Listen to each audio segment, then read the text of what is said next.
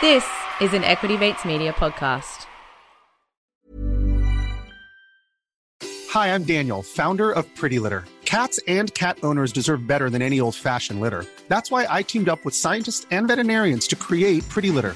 Its innovative crystal formula has superior odor control and weighs up to 80% less than clay litter. Pretty Litter even monitors health by changing colors to help detect early signs of potential illness. It's the world's smartest kitty litter.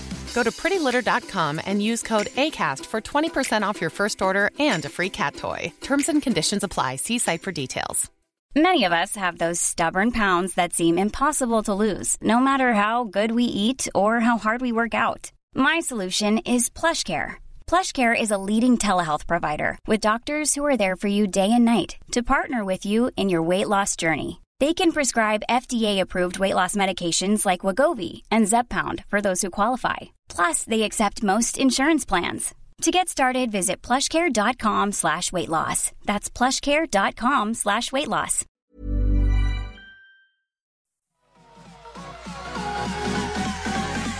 Equity Mind. I will say this about investing. Everything you do learn is cumulative. What I learned at 20 is useful.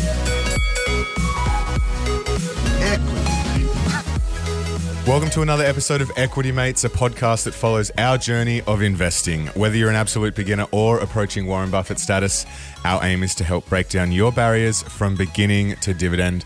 My name is Bryce, and as always, I'm joined by my equity buddy, Ren. How are you going? I'm very good, Bryce. Very excited for this interview. There's a lot going on in markets at the moment. We've got the potential for a bubble bursting. There was a lot of headlines about that. We've got earnings season kicking off. We've got plenty of things happening, and we're joined by a guest who has his finger on the pulse and is going to help us understand what's going on. Finger on the pulse. And for those that came to our live event last year where we spoke about the alcohol industry, this guest absolutely lit up the floor. Yeah, honestly, Bryce was disappointed afterwards because he was like, this guest stole my thunder. It is our pleasure to welcome Mark LaMonica to the studio. Mark, welcome. Thank you. I mean, that's a lot of pressure, it is. By the way, that you started off. And I will say that there you gave me beer. True. So here, nothing. True. We're just talking about water, but it is 8:30 in the morning, but we can run out and get you a beer if you want one. I'll be okay. We'll see what happens. So Mark runs the individual investor business at Morningstar and pumps out plenty of really interesting content. And we're going to cover a lot of that today. We're going to be talking about earnings season and what Mark's seeing there. Having a look at the broader market environment as well, because as Ren just said, there's so much happening. And then take a look at a couple of companies that Morningstar have their eyes on as well to unpack what the analysts are thinking around News Corp, Ansell, and ABR Corp. So, and then we'll close out with bold predictions. Yeah. Yes. Yeah. So let's kick in. All right, let's do it. So, Mark, we are in the middle of ASX earnings season. Well, at the start of ASX earnings season. We've seen earnings season in the US, overseas. From the first couple of weeks in Australia, what are you seeing? What have you learned?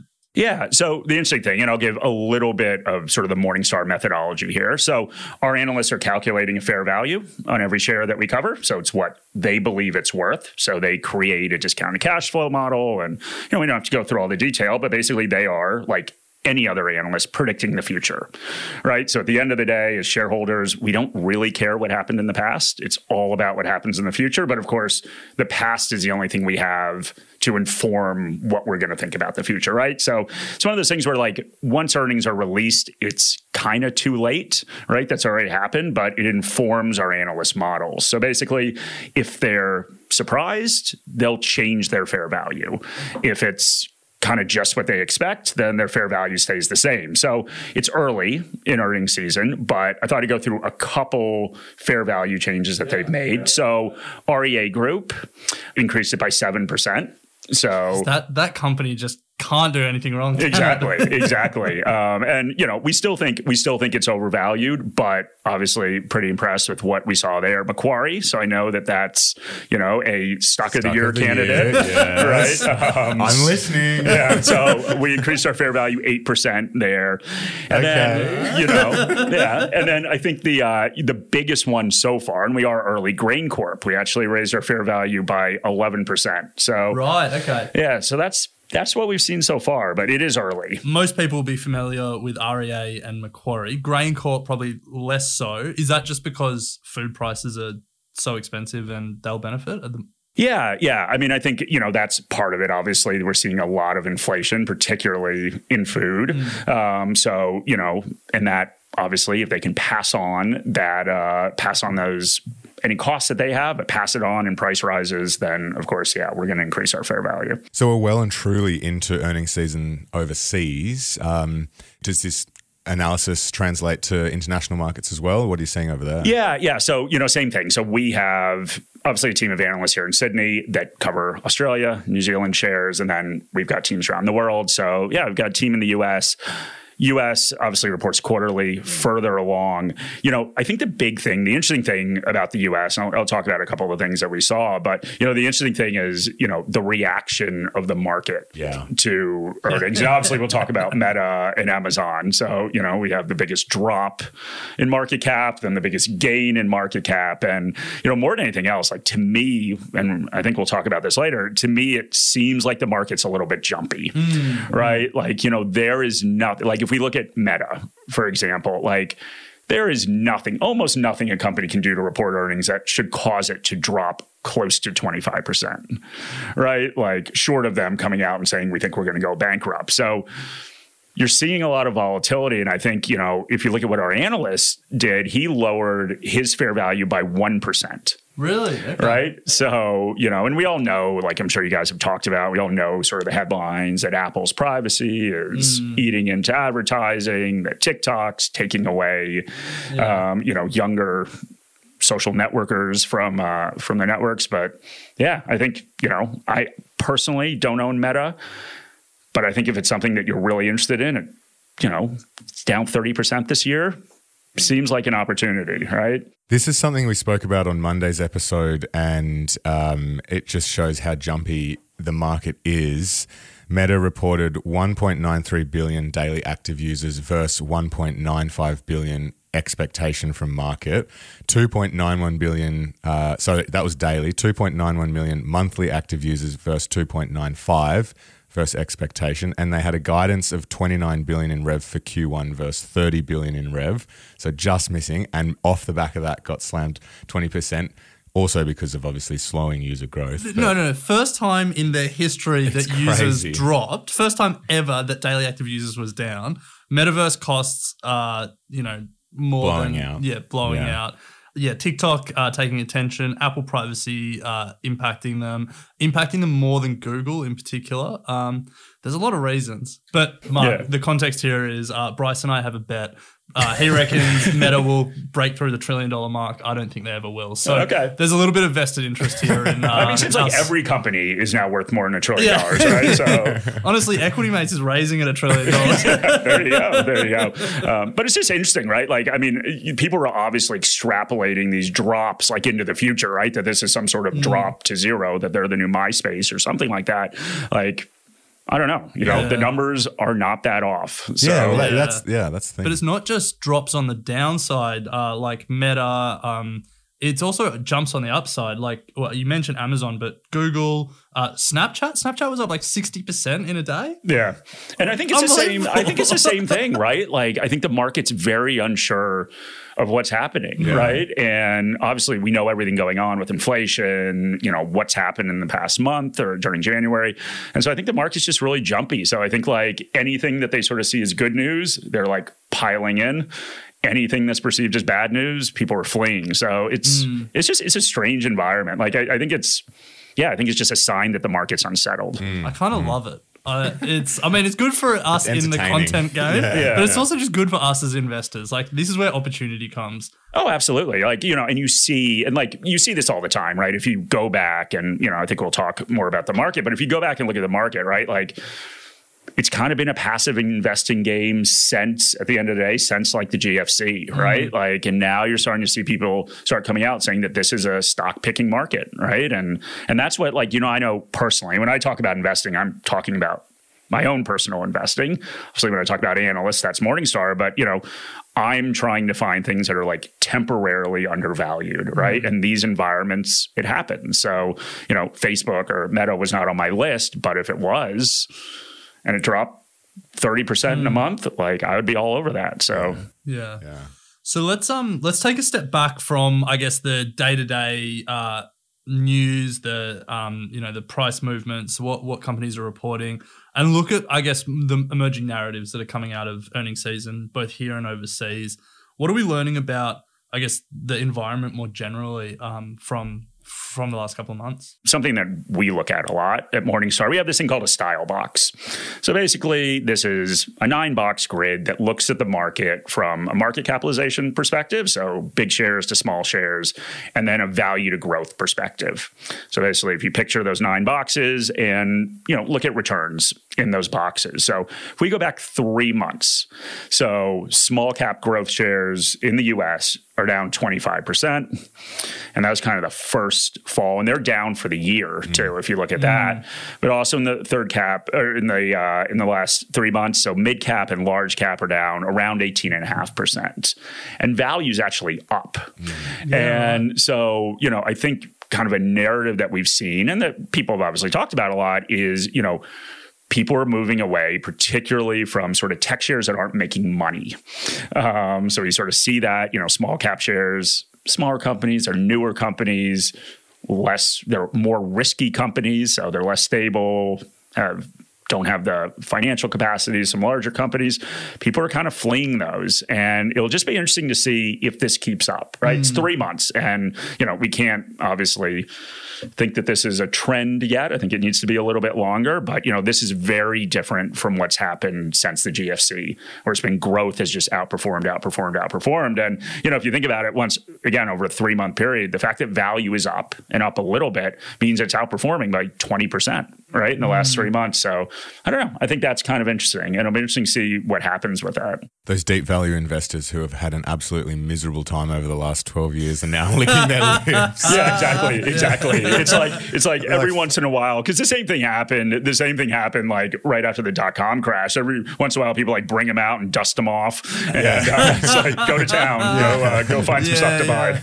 It feels like our Twitter feed, all the value investors got very quiet and all the crypto investors got very loud. So hopefully the crypto investors get a bit quieter and the value investors take their place. Yeah. And I always think it's funny, like, obviously that's the way the industry works. But, as individual investors, we can do both. Yeah. So I don't know. I think people feel like they need to go into these camps where I'm a passive investor, I'm an active investor, I'm value, I'm growth. It's like, just, you can be all of that, right? Just 100%. Look for different opportunities at different times. So before we move on to a bit of a discussion about broader market and the environment, are there any companies that really particularly surprised the Morningstar analysts? No, I would say no. Like if you think about, and I know we're going to talk about, sort of our ratings on a couple different shares later. Really what our analysts do is they try to, in isolation, calculate a fair value for a share. And then simply our ratings are just as that price adjusts, right? So, we talked about obviously Meta, for example, like we think it's pretty undervalued now. We thought it was undervalued before their earnings came out. So, really, I think that the surprises that, I think we should have as investors is overreactions. So both on the up and down, there's nothing profound that our analysts so far have changed the fair value. We talked about stuff. Yeah, there's been 10% changes and things like that, but nothing crazy. Let's touch on the broader market environment because, Bryce and I were on holidays. Hopefully you were on holidays as well, early January. And it seemed like the sky was falling. And, we had big investors around the world come out and say that, the super bubble was bursting and, the sky was falling in. Which Grantham says, all the time. Yeah. And I like him. I like reading his stuff, but he's picked a few bubbles. Well, he's picked the last two big bubbles. You can always pick a bubble if you're always saying there's a bubble. Yeah, exactly. It feels like the last week or two has been a little bit calmer, but that doesn't mean that everything's okay. So we want to sort of talk, I guess, about what's happening in the broader market. And before this interview, you mentioned you'd been looking at the similarities and differences between today and early 2000s, which was the height of the tech bubble and the subsequent fall. So that obviously piqued our interest. So what have you learned? Yeah. Well, that was I'm a lot older than you guys. That was my first bear market. So I was in uni actually when that happened. So kind of right at the end of that run up. So, it's something that interests me. And, I do think, at least in my lifetime, and I've looked back and looked at other bear markets as well, but, I do think there are some similarities, as you mentioned, and also differences, which we'll get into. But obviously, the late 90s, as everyone knows, was all about technology, right? So there was sort of this notion out there that, the internet was going to change everything, which it obviously has.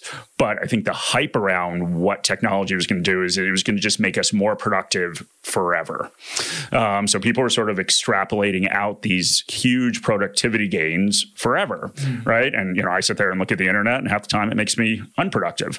But anyway, that's what people thought, that there was this brighter future. And once again, like this time is different type of argument in anything having to do with the internet, right? Like the classic joke, of course, is pets.com. Like, somehow that if you sell dog food over the internet, it's, 500 times better than selling dog food out of a store.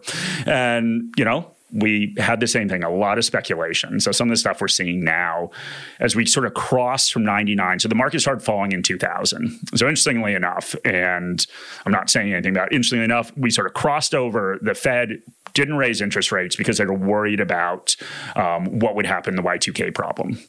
So they're like, okay, we're not going to raise. It's so funny looking back and thinking nothing about happened. that. Yeah. Nothing happened.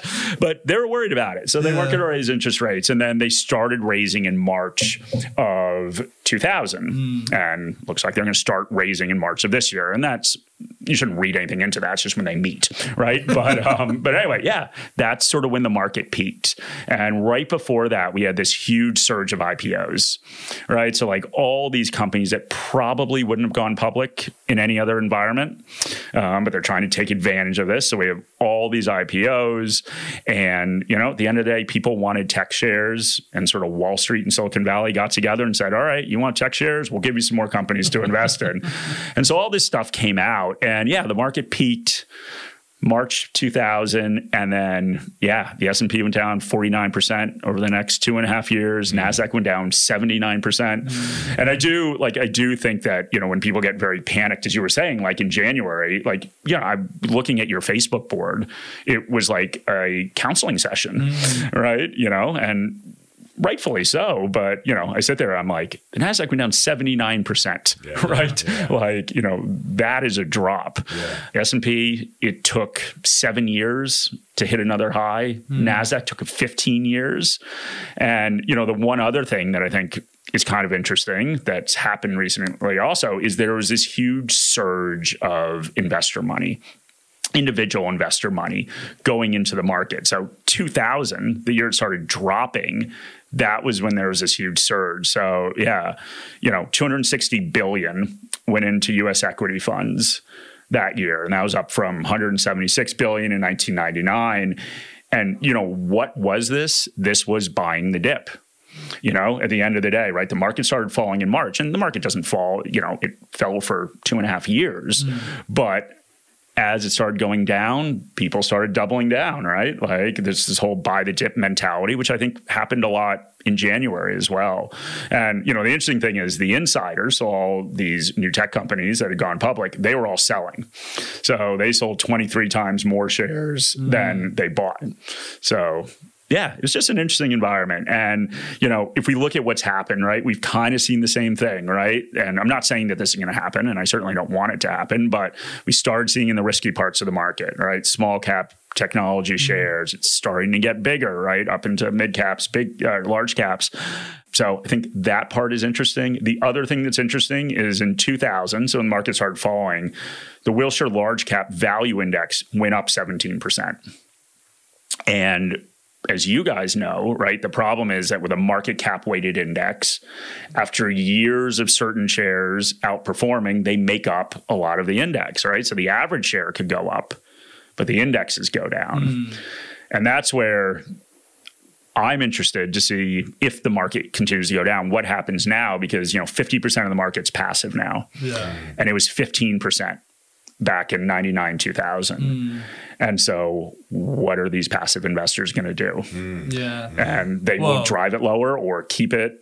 Yeah. I mean, it'll be interesting. As long as Apple, Microsoft, and Amazon keep going from strength to strength, we could have a full-blown recession and passive investors would go again. And that's the thing. Like, I think a lot of people are like, oh, I invest passively. I'm not making, any sort of bet on anything. I'm like, well, you kind of are right now, right? You're betting on Apple, a company that has a market cap bigger than all the shares in Australia combined, right? Like, that's what you're betting on. I'm surprised a ETF provider hasn't done like an S&P 500 X FANG ETF to give you like some exposure to the other 495 companies there. There's an equal weighted one. So that like in Australia? Yeah.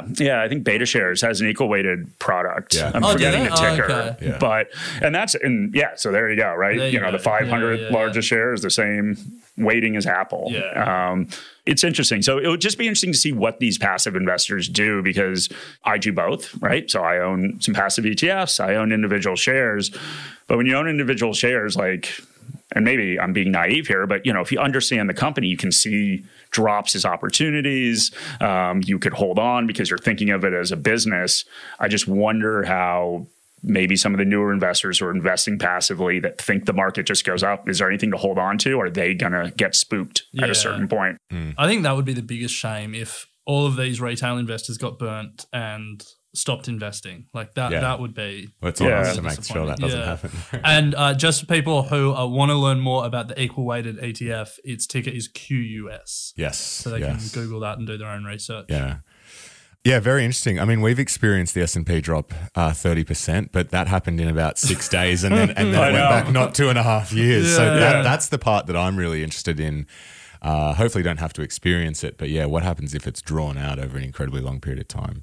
And that brings us to chatting about psychology, investor psychology. So one of the big similarities between sort of the 2000s and what feels like now is that rampant speculation, which you mentioned, a lot of retail investors just throwing cash in.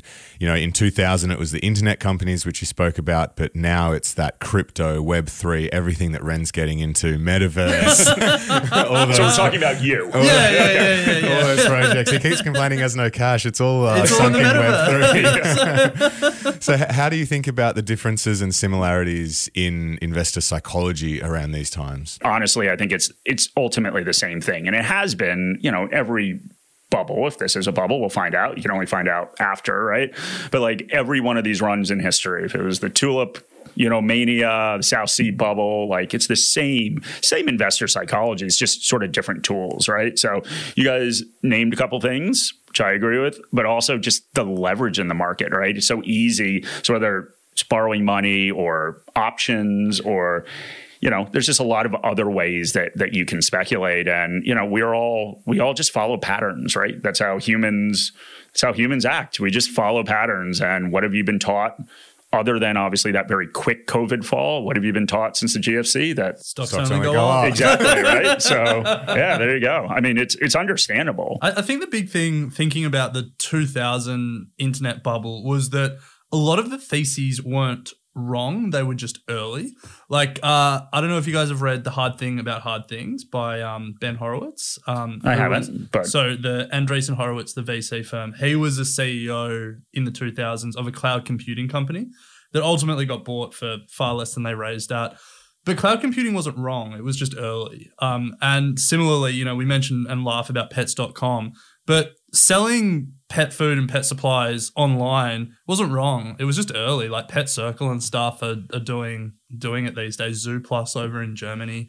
And I feel like that's what we're going to learn in this recent thing, like Web3, metaverse. There will be some things in there, but the challenge will be like, are we just too early? Yeah. Like, is the technology there and is the business models there? And that's I think it's the interesting thing about being an investor, right? That like, in my opinion, you go back and you look at certain points in history and you can see that, things that change the world don't necessarily make good investments. And I think people think that there's like this direct correlation between like, hey, electric vehicles are going to take off. So anything having to do with batteries, any car maker with an electric vehicle is, going to be amazing. But it just hasn't happened. And even if you go back and you look at the railroads, right? At the end of the day. So the railroads changed the world. We don't appreciate it as much now, right? But you go back and look at the railroads, they were terrible investments because all this money poured into it. Every single railroad, everyone and their mother started a railroad company. There's all this capacity, and their ability to charge people just fell through the floor. And it turned out to be a terrible investment, but it still changed the world. Yeah. And at some point, it made a lot of sense, right? So, yeah, I think it's early and realizing there isn't that direct correlation sometimes between growth and actually being a good investment. Yeah. Well, Buffett has that quote about if a capitalist had been at Kitty Hawk, he would have shot the Wright brothers down or something like that, because no one's made money on airlines in the however long they've been around. Yeah. No, exactly. Some things that are used a lot are just not good investments. So Mark, we want to get to stock specific stuff, but one more thing, I guess, on the broader market environment was when we were talking before this interview, you mentioned you had some thoughts on the democratization of investing and, that whole narrative and what that means. So talk us through this. What are your thoughts? Is it all spin, or what do you think the result will be? Yeah, I don't think it's new, right? I think it's one of those things that people keep talking about this is a new thing. Obviously, this Robinhood effect, right? At the end of the day, that I can sit there and now, what has happened? We've broken down barriers in investing. We've removed friction, which are fees, right? So now you can trade free in a lot of situations, especially in the US. And now, you can trade from your phone. So you can stand in line at the movies and, trade options. Not sure if that's healthy, but anyway.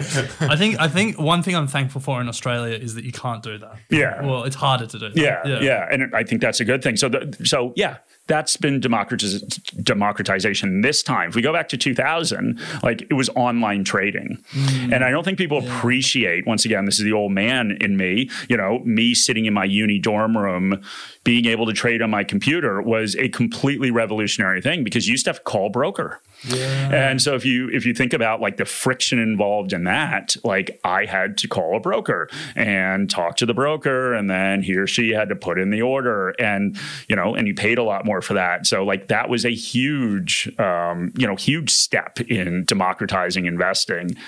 And it also removed, and just as you said, right, sometimes when you remove this friction, it's a bad thing, right? Because if I call my broker and I want to put all of my money in some call option on some very speculative investment, he or she could talk me out of it, right? But I don't have to do that anymore. Now I could do that in 2000. I can do it on my computer. Now I can do it on my phone, and I can trade options, and I can do all this different stuff. It's sometimes, not a great thing, right? When I want to sell, there was somebody to stop me. I could call my broker and say, do you really want to do that? Yeah. I know you're panicking. The market's going down, but think about it. Call me tomorrow. Take some time. Now there's nobody, right? I can sit there, see the market falling on my phone, just sell everything I have if I get scared. So, it's interesting. We'll see, sort of see how the whole thing plays out. So, Mark, before we start jumping into some specific stocks, we're just going to take a quick break to hear from our sponsors. Hi, I'm Daniel, founder of Pretty Litter. Did you know cats tend to hide symptoms of sickness and pain? I learned this the hard way after losing my cat, Gingy. So I created Pretty Litter, a health monitoring litter that helps detect early signs of illness by changing colors, saving you money and potentially your cat's life. Pretty Litter is veterinarian developed, and it's the easiest way to keep tabs on your fur baby's health right at home. Go to prettylitter.com and use code ACAST for 20% off your first order and a free cat toy. Terms and conditions apply. See site for details. Many of us have those stubborn pounds that seem impossible to lose, no matter how good we eat or how hard we work out. My solution is PlushCare. PlushCare is a leading telehealth provider with doctors who are there for you day and night to partner with you in your weight loss journey. They can prescribe FDA-approved weight loss medications like Wegovy and Zepbound for those who qualify. Plus, they accept most insurance plans. To get started, visit plushcare.com/weightloss. That's plushcare.com/weightloss. So, Mark, at the top of the show, you mentioned that Morningstar has a pretty comprehensive team of analysts, and you pump out a lot of research on ASX-listed companies and then companies from around the world. And we've pulled out a few here to go through to really sort of unpack. And we start with one of EquityMate's major competitors, and that is News Corp.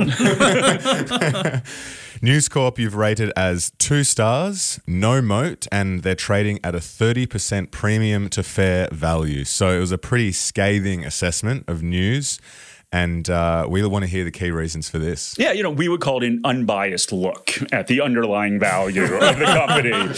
But listen, at the end of the day, we talked about this earlier, what we are trying to do. So we do have star ratings, so 5-star shares that we think there's a biggest discount between fair value and what it's trading for. And 1 star, of course, is the opposite, most overvalued. So if we said they're News Corp, we're looking at overvalued, right? And as you said, pretty overvalued. But, that's just simply a price mechanism, right? So that is, we think the market is overvaluing it. There are things that we like about it. There are certainly things we don't like about it. I think, News Corp, like so many of these companies, is obviously going through a transition, right? So like you guys are not going from a transition from the EquityMates newspaper to digital way of engaging with people. Yeah. And, I think there's a lot of risks associated with that and opportunities as well. But yeah, I think that's kind of the take our analysts have on it. The internal disruption at News, it's pretty interesting to watch. They're definitely late to the streaming party, but going from a Foxtel-focused business to a Binge and KO, and they have a news streaming Flash. Yeah. Don't think that's going to do well. What's the Morningstar analyst take on the internal disruption? They're like, a News Corp going to be a streaming giant? Yeah. Streaming, everybody's streaming, right? Like it's one of the interesting things. And I know it doesn't sound like this, but I prepared for this today by listening to a couple of your latest podcasts. So I listened to your bold predictions actually on my walk over here. Nice. So I know thoughts and feelings. Well, there was a bold prediction around streaming, right? Like in consolidation. So I think it will be interesting to see what happens. We've gotten into this situation, right? Like, and if we talk about moats, and obviously we'll spend some more time talking about moats or sustainable competitive advantages.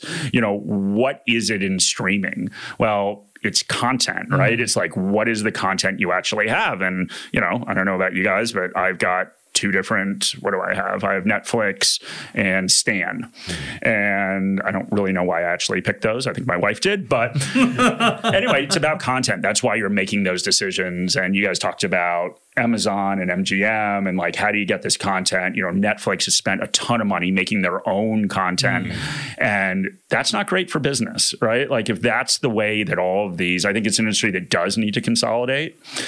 Because, everyone out there spending a ton of money on content is not good for investors, right? Like that means that there isn't a moat. They don't have a sustainable competitive advantage because they have to go out there and spend all this money. So, yeah, I think the question is, we think that they've made some good gains in streaming, but they've also, if you looked at their earnings, they've also sort of fallen off lately, right? Like we've seen this we saw this in Netflix, right? We saw this huge drop in Netflix because people are emerging from their homes again, right? And going out and doing actual activities instead of watching TV. So yeah, it'll be interesting. It'll be interesting to see who the winners and losers are. Like we think that they're decently positioned, but that maybe this isn't a great business overall because of all this competition. You need consolidation.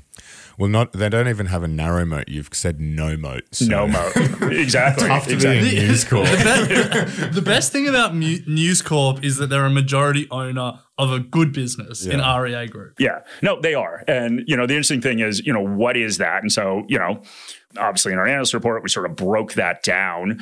And so around 20% of their earnings come from REA at this point, but still 29% come from sort of their print, old school, newspapers. Really? Crazy that they still make money for that. 29%. So, and that's obviously not a great business. And so I think the interesting thing, it'll be that transition, right? So like, they need to make up for that revenue because that will keep dropping. Yeah. And I think it's hard. I guess I would say these are hard companies to invest in because there's so many moving parts and you're trying to figure out, okay, what's going to happen to this old legacy business? Is the new growth business? And, we've seen, I know we talked about Netflix, and Netflix hasn't done well, but, that's that transformation Netflix went through, right? Where, they were still making money. And once again, my old man stories, like I used to get the DVDs delivered to me and they were still making money off of that. And they decided to like burn down that part of the business so that they could focus. And yeah, I mean, that obviously worked out pretty well, but we'll see what happens with News Corp. So Mark, we'll move on from News Corp to the next company we chose was Ansell. And the reason we chose that was it was the most recent company that had been given 5 stars. Only a narrow moat, according to the Morningstar analyst, 26% discount to fair value. Talk us through it. What are the reasons for 5 stars? And people may not be familiar with the transformation Ansell went through the last couple of years. So maybe just explain. They also might not be familiar with what they actually do. Yeah, they make gloves, right? Like not the world's most exciting. They did make condoms. Yeah, well, that was the transformation I was referencing. Yeah. Both rubber products, exactly. But just different rubber. So they make gloves for like industrial uses and healthcare uses. And leaving all the jokes aside. Once again, what's happened is the share price has dropped a lot. So how have they gotten to 5 stars? That share price has really come off. Okay. So it's down 40% since July of 2021. And really, it's coming down because of margin compression. And when we think about great companies, what do we want? We want big margins at the end of the day, right? So that every dollar they sell, they get to keep more. And a couple things have happened. So number one, labor costs have gone up, freight costs have gone up, and then input costs have gone up. So, right, you make rubber gloves out of a byproduct of oil. And oil's gone up a lot. Yeah. And our analyst basically thinks that this is temporary. So, at the end of the day, and that's why the fair value hasn't dropped, right? Because we are looking into the future. So their margins drop from like 40% to around 35, 36%. And we think it's going to reverse. So our analyst thinks that, in the next couple of years, we'll get back up to 39%. They'll pass on some of those costs to consumers. We'll see the labor market not keep accelerating. So, that's sort of the story. It's pretty crazy that a 3 percentage point drop in margin can translate to a 40% drop in share price. Yeah. Well, hey, I mean, we just talked about Facebook, right? Yeah, it's pretty crazy that losing a couple active users equals whatever billions, coming off. Yeah, the other thing about Ansell is, this should be its moment. The world is in a healthcare crisis. The demand for their products will probably never be higher in terms of, the world being focused on getting these products to hospitals and to everything. You don't like to see the fact that they're 40% down in a moment like this. Yeah. And I think the interesting thing is in the June quarter or the June reporting period, they grew earnings. Yeah, so their earnings are growing, but their margin dropped. So their earnings before interest and taxes margin, EBIT margin dropped 25%. Okay. So, we had this big drop. And I think investors got spooked, right? And margin's really important. So to close out, Mark, we've got ARB Corp. It's 1 star, narrow moat, and an 89% premium to fair value. And a reminder for those that don't know what ARB Corp is, they make 4-wheel drive accessories. Yeah, and one of the most hyped stocks, I reckon, of last year. So I was surprised to see it get 1 star. So. Yeah. So once again, we think it's a good company. I will say that. So, these star ratings, once again, our analyst doesn't set them. It's just based. We think it's really overvalued. Yeah. But we do think it's a good company. Obviously, it gets this narrow moat rating. We do think it has sustainable competitive advantage. We just think it's trading for a lot, right? So it's trading for, even if we look, 30 times forward earnings, right? And Google's at 24. So, I think, and obviously very different industries. We shouldn't compare them, but still, just a little perspective, Wouldn't right? be surprised if Google is somehow in 4-wheel drive accessories. Exactly. Yeah, part of their self-driving car division. So, I think that's the only, it's been this market darling. We just think it's overpriced. It's not that we don't think it's a good company. So, yeah, I imagine if we had done the work and looked at a lot of the really hyped stocks, they would probably have low star ratings just as the nature of the value. Yeah. It's just sort of the approach that we take, right? So like our analysts they ignore price movements. I will say that there are some analysts that obviously keep an eye on what's happening and don't want to sit there and say something's 89% overvalued, and they'll just sort of inch that up. But yeah, we try to keep that completely separate. So Mark, before we get to the final three questions, we love a bold prediction here at Equity Mates. You said you listened to our bold prediction episode before joining us today. So we want to close out this episode by asking you if you have any bold predictions for the year ahead. Yeah, it was interesting. I listened to it on the walk over, and I was thinking, because I already had in my head that you guys were going to ask me this. So, I was kind of trying to think what mine was, and walking over, I was like, wow, your bold predictions are a lot bolder than mine are. You got to go big. You got to go big. Yeah. So and we never arrive. That's the other thing. So maybe I should have been more creative. But we do this on our podcast, Investing Compass. We do this like twice yearly. Shani and I sit down, do this twice yearly like portfolio checkup, right? We kind of want to be transparent about what we are doing. And I will say that, over the past couple years, I have been building up cash, and I haven't been selling anything, but I turned off dividend reinvestment plans. Once again, these are my personal investments. I turned off dividend reinvestment plans.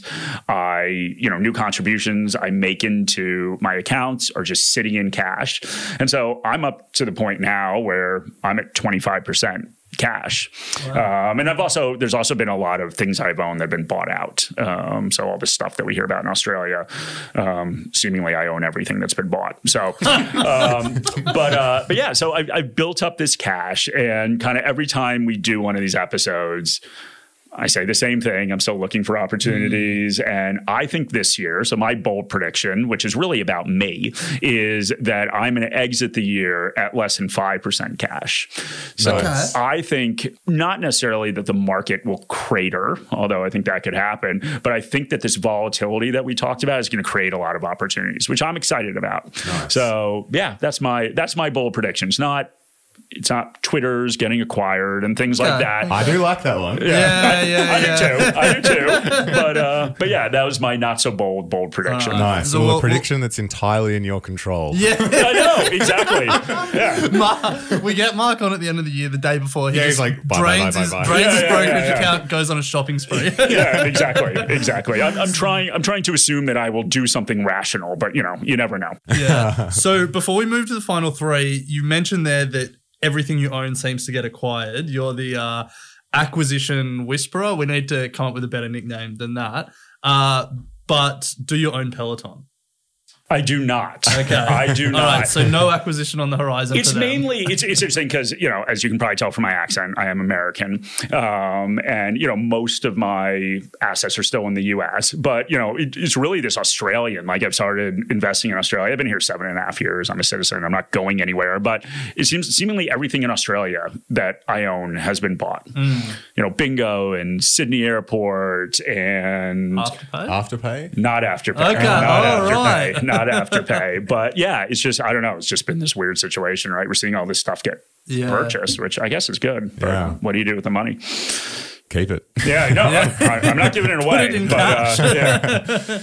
It's been an absolute pleasure having you on. This episode hasn't been sponsored by Morningstar, but if people are interested in what you're talking about and getting access to the analysts and the coverage that you do, or want to follow you, what's the best place to do so? We do have a paid subscription product called Morningstar Investor. We just rebranded that. It used to be Morningstar Premium. And yeah, that gives you access to our research. So it's 1,600 shares globally that our analysts cover, around 200 in Australia and New Zealand, and then 450 ETFs, funds, and bunch of tools. So you get a free subscription to ShareSite, their investor plan. So there's a lot involved in that, but also we have a bunch of free stuff too. So, I will say that, I'm pretty passionate about financial literacy, investor education, as I know you guys are as well. And so, yeah, we've got a podcast, Investing Compass. I do 2 webinars a week that are free. 2 webinars a week? Yeah, Tuesday, Thursday. You're so I got to do one later. Got to do one later today. My inbox is full of Mark LaMonica. Yeah. So yeah, I do 2 webinars a week. So we've got a bunch of great content that we put out on our website as well. So that our editorial team puts together. So yeah. for anyone. Hopefully we have one. resources to help you be a better investor. Nice. We really appreciate you taking the time today. I think Bryce put the challenge up early by saying you were the star of the live show we did last year, and I think you've well and truly delivered. Well, that's good. Yeah. So we'll have to get you back before the end of the year to figure out how much cash you're holding. Yes. But before then, we'll get into the final 3 questions. The first one is, do you have any books that you consider must read? Yeah, there's obviously a lot of them, but the one that probably struck me the most. So Jeremy Siegel is a professor at the University of Pennsylvania, the Wharton School in the U.S. And he wrote this book called The Future for Investors. And it's funny, I'm not that big of a nerd, but I remember where I read the book that I was sitting on this lake in Maine up on vacation. And for some reason, what he was talking about just clicked, right? I think the thing with investing is there's lots of different ways to do it successfully. There's lots of different ways to make money, but you need to find what works for you, right? Because that's the only way you'll keep at it. When there's volatility. What resonated with me is he was just talking about expectations and that investing is, and the results that companies deliver from an investment standpoint are really just compared to what those expectations are. And it's this concept that things are priced into shares, right? And, if you've got a company, if you are Tesla, right? And the expectations of the investors in Tesla are, at this point, potentially they're going to sell half the cars in the world in 10 years, right? The expectations are so high that the way they'll be judged and the way that share price will perform will be based on how it does compared to those expectations, not in an absolute basis, right? So it's one of those things where you can do very well on an absolute basis, but if it's priced into the share, you're not going to do well from an investing perspective. And so, I don't know, that really resonated with me. And so, what I always try to do when I look at a share, I'm like, what does the market think is going to happen? And sometimes it's a company that the market thinks is going to do terrible, and it just does a little less terrible, and it's actually a decent investment. So, yeah, I just think that that's interesting. Nice one. Yeah, good that. recommendation. Second question: what is the best company you've ever come across? Okay, I feel like I have a good one for you guys here. So, I didn't want to do anything, too boring here, but I'm going to go with Philip Morris International. Yeah, okay. Yeah, all right. Yeah. So, controversial, but good pick. Yeah. So the ESG crowd is probably gathering with torches. I don't know if there's a back entrance to your studio, but so Philip Morris International makes and sells cigarettes. And, the question you asked was not what is the most ethical company in the world, but what is the best company? And I just want to talk about it because I think to me, this is what we should look at in shares. So, number one, what is the company, or what do we want to look for in a company? There's obviously, they sell goods, right? Every company sells a good or service. That's important. They want to grow those. There's the margin, right? How much do they get to keep? So that's really important. And then finally, we have money that's invested in the company, not your money, the company's money, right? So money that they generate through free cash flow, money they borrow, money they raise in equity markets. What return do they get on that? And Philip Morris is off the charts, right? So if we look at margin, and there's all sorts of different margins we can use, but if we just use, gross margin, right? So that's sales and cost of goods sold, right? So theirs is 65%. So, right, the S&P 500 is at 40%. Google, which is outstanding, is at 56%. Wow. So it's just crazy, right? That they keep a lot of money. Then there's this return on invested capital, right? So what return are they getting on what they invest in the company? It's over 50%, which is unheard of, right? And the S&P 500 is 8% and Google 16%. And, we've got a wide moat rating on it. And, why is it a wide moat? Well, number one, their product's addictive. That helps. But also just they've got this brand, Marlboro, that nobody can do anything about now because there's no advertising. Nobody's starting new cigarette companies. And they've got really great cost. So they have driven down costs so much that, and I don't even know what a package of cigarette costs right now to buy, but they make a package of cigarettes for 47 cents US. Wow. Bryce, you know what a deck of darts costs? No.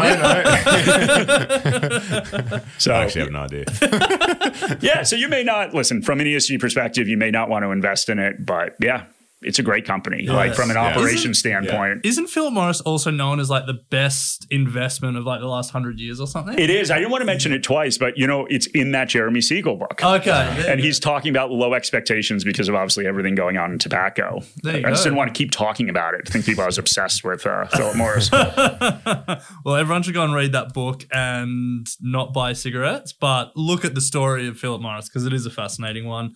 But final question, Mark, if you think back to your younger self, maybe sitting out on that lake in Maine, trying to learn about investing, what advice would you have for your younger self? Yeah. So, kind of quickly, I was thinking you guys were going to ask me like, what was my first investment ever? We normally do, but we had so much to cover. We cut it. So you can tell us right now. No, it's kind of part of that. So it's two different investments. So number one, during the .com bubble, me sitting in my uni dorm room, I bought Global Crossing, right? So Global Crossing is a company that went bankrupt. So there's the end of the story. But basically, the internet's blowing up. Everyone's going to use the internet. It's going to change the world. So this is a theme, a narrative. And what did Global Crossing do? They built the infrastructure for that, right? They laid all the cables and everything else that supported internet. So I thought, this is a perfect investment, right? Like, this is the best thing to do. Well, what I didn't do was any homework to realize that a ton of money flowed into that space. They had all these competitors and they laid all of this cable. And, I think when the company went out of business, like of all the cable that was laid in the world, like 5-6% of it was being used.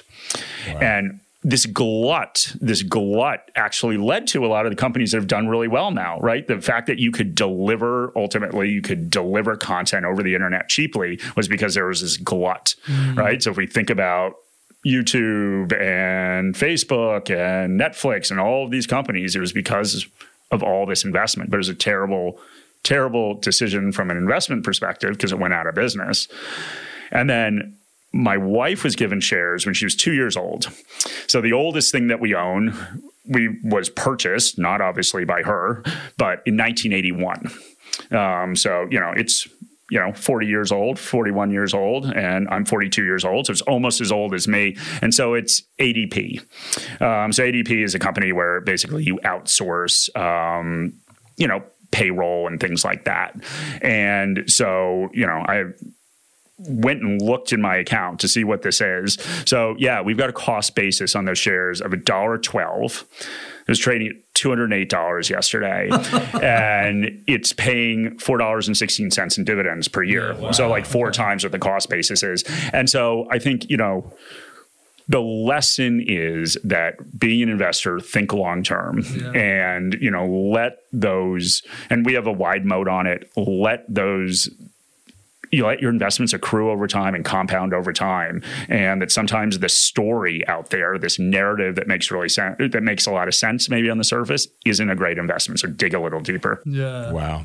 I think that's great advice. Yeah, I love that. Great way to finish. And Mark, as Ren said, you've absolutely delivered on the high expectations that we set. As investors, we set really high expectations for your future performance on our podcast. So okay, well, that is good. That is good. No, I loved it. And I think our audience would have taken a lot of value from that. And, certainly we'll be helping them understand what's happening in markets at the moment and hopefully make them feel a little bit more comfortable about the volatility that we're seeing. So thank you very much. Absolutely. Yeah, awesome. Thank you, guys. It's been fun. Hey, thanks for listening to this episode of Equity Mates. We love hearing from you. So drop us a line at contact@equitymates.com, or even better, go to your podcast player and leave a 5-star review. Also, a reminder that the Equity Mates content train doesn't stop when you've run out of episodes to binge. We've got a brand new website, a Facebook discussion group. We're on Instagram, YouTube, and slowly making our way as an influencer on TikTok. Well, that's Ren. So come and say hello and join the community. We'd love to welcome you. Until next time. Equity Mates Investing Podcast is a product of Equity Mates Media. All information in this podcast is for education and entertainment purposes only. Equity Mates gives listeners access to information and educational content provided by a range of financial service professionals. It is not intended as a substitute for professional finance, legal, or tax advice. The hosts of Equity Mates Investing Podcast are not financial professionals and are not aware of your personal financial circumstances. Equity Mates Media does not operate under an Australian Financial Services Licence and relies on the exemption available under the Corporations Act 2001 in respect of any information or advice given. Before making any financial decisions, you should read the product disclosure statement and, if necessary, consult a licensed financial professional. Do not take financial advice from a podcast or video. For more information, head to the disclaimer page on the Equity Mates website, where you can find ASIC resources and find a registered financial professional near you. In the spirit of reconciliation, Equity Mates Media and the hosts of Equity Mates Investing podcast acknowledge the traditional custodians of country throughout Australia and their connections to land, sea and community. We pay our respects to their elders, past and present, and extend that respect to all Aboriginal and Torres Strait Islander people today.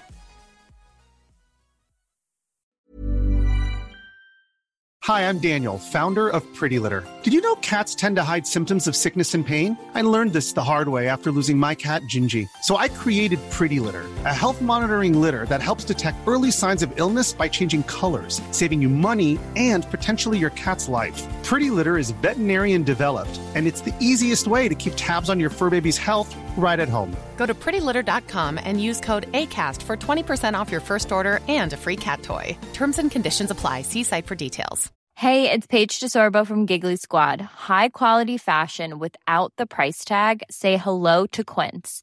I'm snagging high-end essentials like cozy cashmere sweaters, sleek leather jackets, fine jewelry, and so much more. With Quince being 50 to 80% less than similar brands. And they partner with factories that prioritize safe, ethical, and responsible manufacturing. I love that. Luxury quality within reach. Go to quince.com/style to get free shipping and 365-day returns on your next order. Quince.com/style.